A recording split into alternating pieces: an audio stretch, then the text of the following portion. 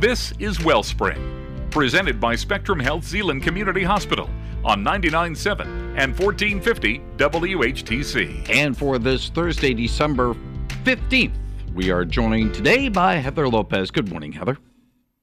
Good morning, Gary. And good morning and welcome to Wellspring, a weekly radio show sponsored by Corewell Health Zeeland Hospital, formerly known as Spectrum Health Zeeland Community Hospital. My guest today is Dr. Gwendolyn Unzicker, the Medical Director at the Ottawa County Department of Public Health. And today we are talking about respiratory viruses and how best to protect yourself and others from illnesses this holiday season, which is coming up right around the corner into Christmas. So good morning, Dr. Unzicker. Thank you for joining. Good morning. Thanks for having me. So by now, I'm sure many of our listeners have heard the term tripledemic to describe what is currently happening in terms of the respiratory illnesses going around. Can you please give us a refresher on this term? What exactly is a tripledemic? So a tripledemic is actually a little bit of a made-up word, kind of a nickname for what's been going on recently. There are right now 3 main viruses that affect our respiratory system. So things that cause things like cold symptoms and other things like pneumonia, bronchitis type symptoms. These 3 viruses, one everybody is very familiar with and probably sick of by now. That's the virus that causes COVID-19. And the other 2 viruses are the influenza virus and then a virus called RSV, which stands for respiratory syncytial virus. And that is a virus that causes a lot of breathing problems in very young kids and then in our seniors that are very old.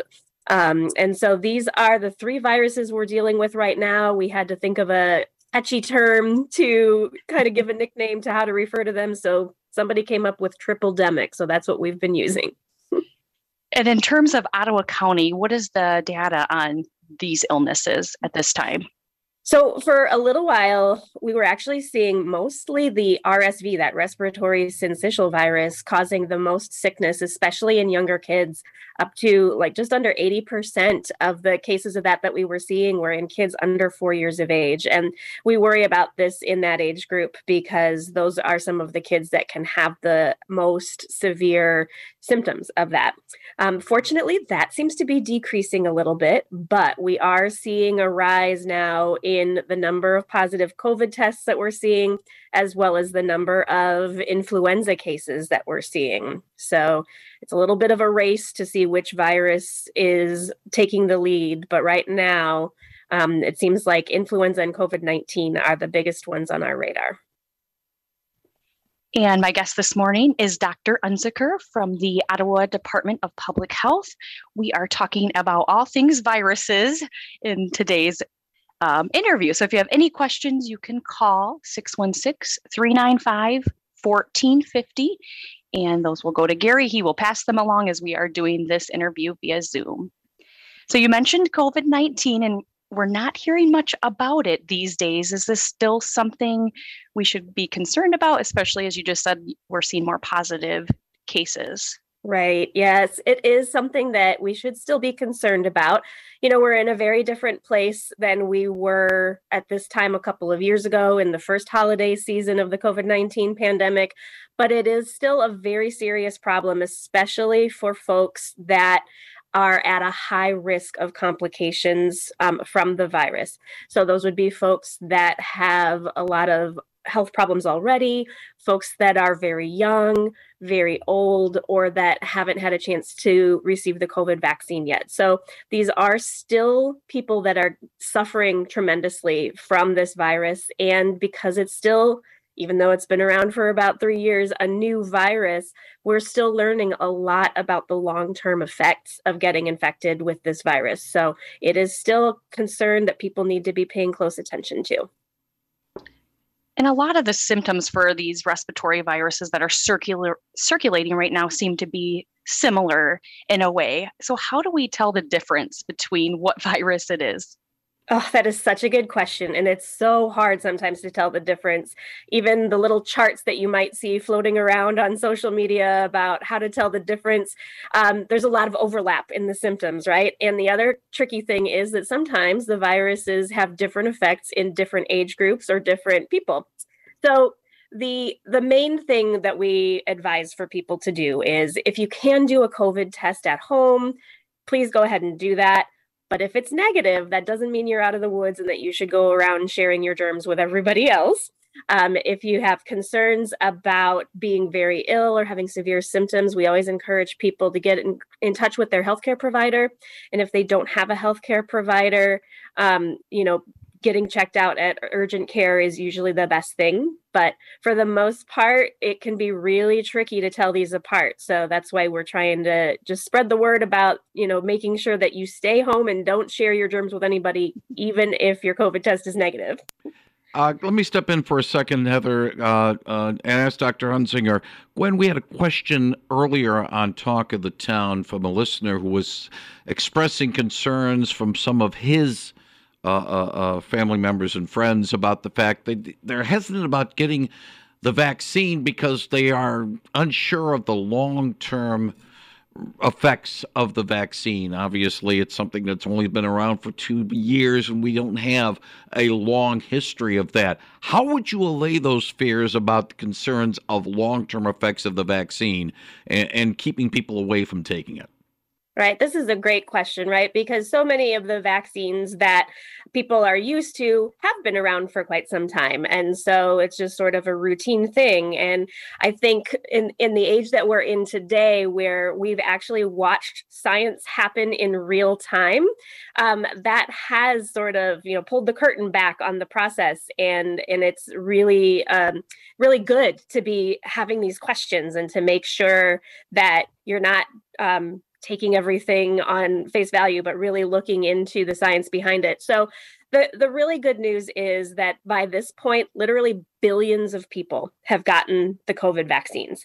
And at this point in the science, 2 years in, usually by this time, if there is going to be a long-term effect of a vaccine, we would have seen it by now. Typically, those long-term effects of vaccines will show up within the first few months.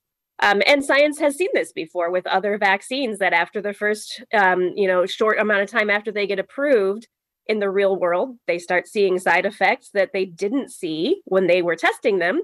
And so then, they say, oh, maybe we need to rethink this. And we just haven't seen any of those concerning things with the COVID-19 vaccines. And in the ones that we have had some concerns about, the scientists have said, oh, stop. We're not going to recommend these the same way that we did before. So the Johnson & Johnson vaccine, for example, did have some problems that weren't seen in the testing that were seen once it was out in the real world. And as soon as those problems were identified, that vaccine had its recommendations changed. So great question. Always good to be thinking about these things. And when we think about, all these respiratory viruses, RSV, flu, COVID going around, are the groups impacted different in each as far as those who are the most vulnerable for serious outcomes? Yes. So this has been a question even throughout the COVID pandemic, right? Like who is the most at risk and who should we be focusing our protective efforts on, right? So for all three of these viruses, really the people that are the most at risk for the complications are people at what we would call the extremes of age. And I say that from a medical standpoint, not from a social standpoint, right? I think my parents especially would not consider themselves at the extremes of age, but unfortunately, after you hit 65, that's considered older. So people in the older age groups and the younger age groups, particularly babies who are too young to be vaccinated against these viruses, those are the people that we are the most focused on for all three of these viruses. And then when it comes to the RSV virus, for example, it's the youngest children because this virus infects the smallest parts of our lungs, and they have the smallest lungs.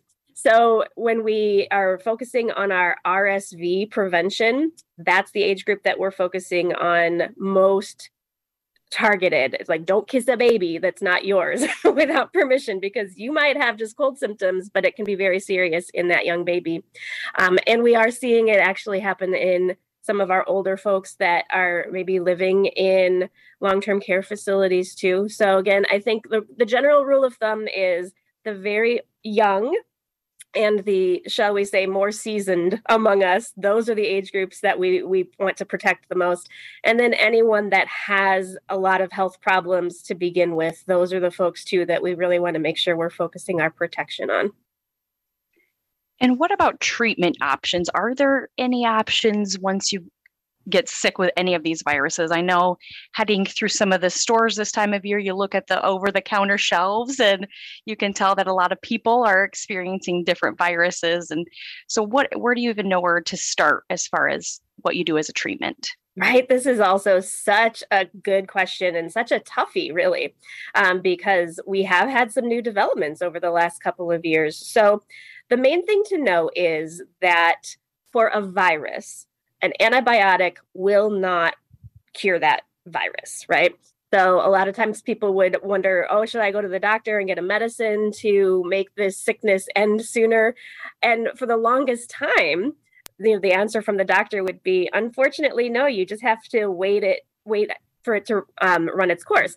COVID changed that. With COVID-19, there is an antiviral medication that, if it is taken within the first 5 days of being sick, can literally save lives. It can keep people out of the hospital. It can keep people from dying of the serious complications of COVID.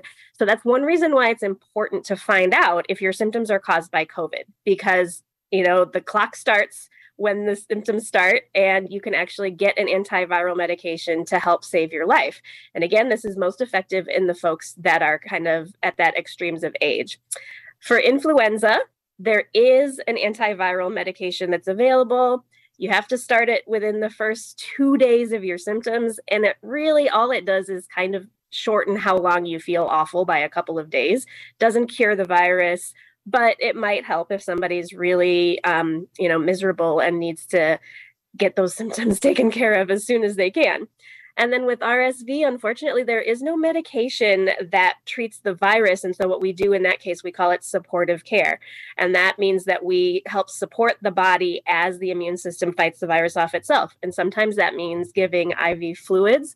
Sometimes that means giving extra oxygen and just keeping a really close watch on those little ones until their own little bodies fight off the virus themselves.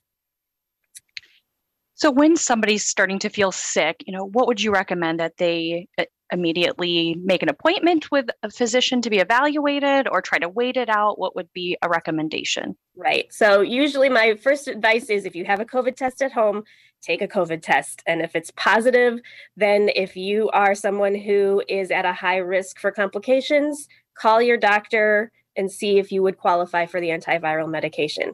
If that COVID test is negative, that is not your get out of home free card to go spread your germs all around.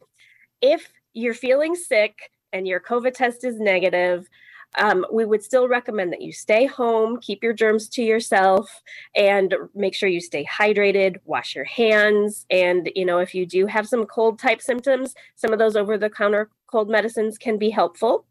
And then we also recommend watching for signs of severe sickness. So trouble breathing, not being able to keep fluids in, any signs of dehydration. So those would be things in which you would want to talk to your doctor or go to the urgent care or emergency center right away. And as we wrap up here and we're heading to the holidays, everybody's gathering, maybe with family and friends, what's the most important thing listeners should do as they are attending or hosting events? Make sure you're up to date on your vaccines, wash your hands, and don't share air with anybody if you're sick. So stay home, or if you absolutely can't stay home, put on a mask if you're sick. Well, thank you so much for all you've shared today, Dr. Unziker. We appreciate your advice and clarification. And just a note for listeners, Wellspring will not be on the next 2 weeks, and we wish you a healthy and happy holiday season. So until next time, Corewell Health Zeeland Hospital wishes you well. Thanks for listening to Wellspring. presented by Spectrum Health Zeeland Community Hospital on 99.7 and 1450 WHTC.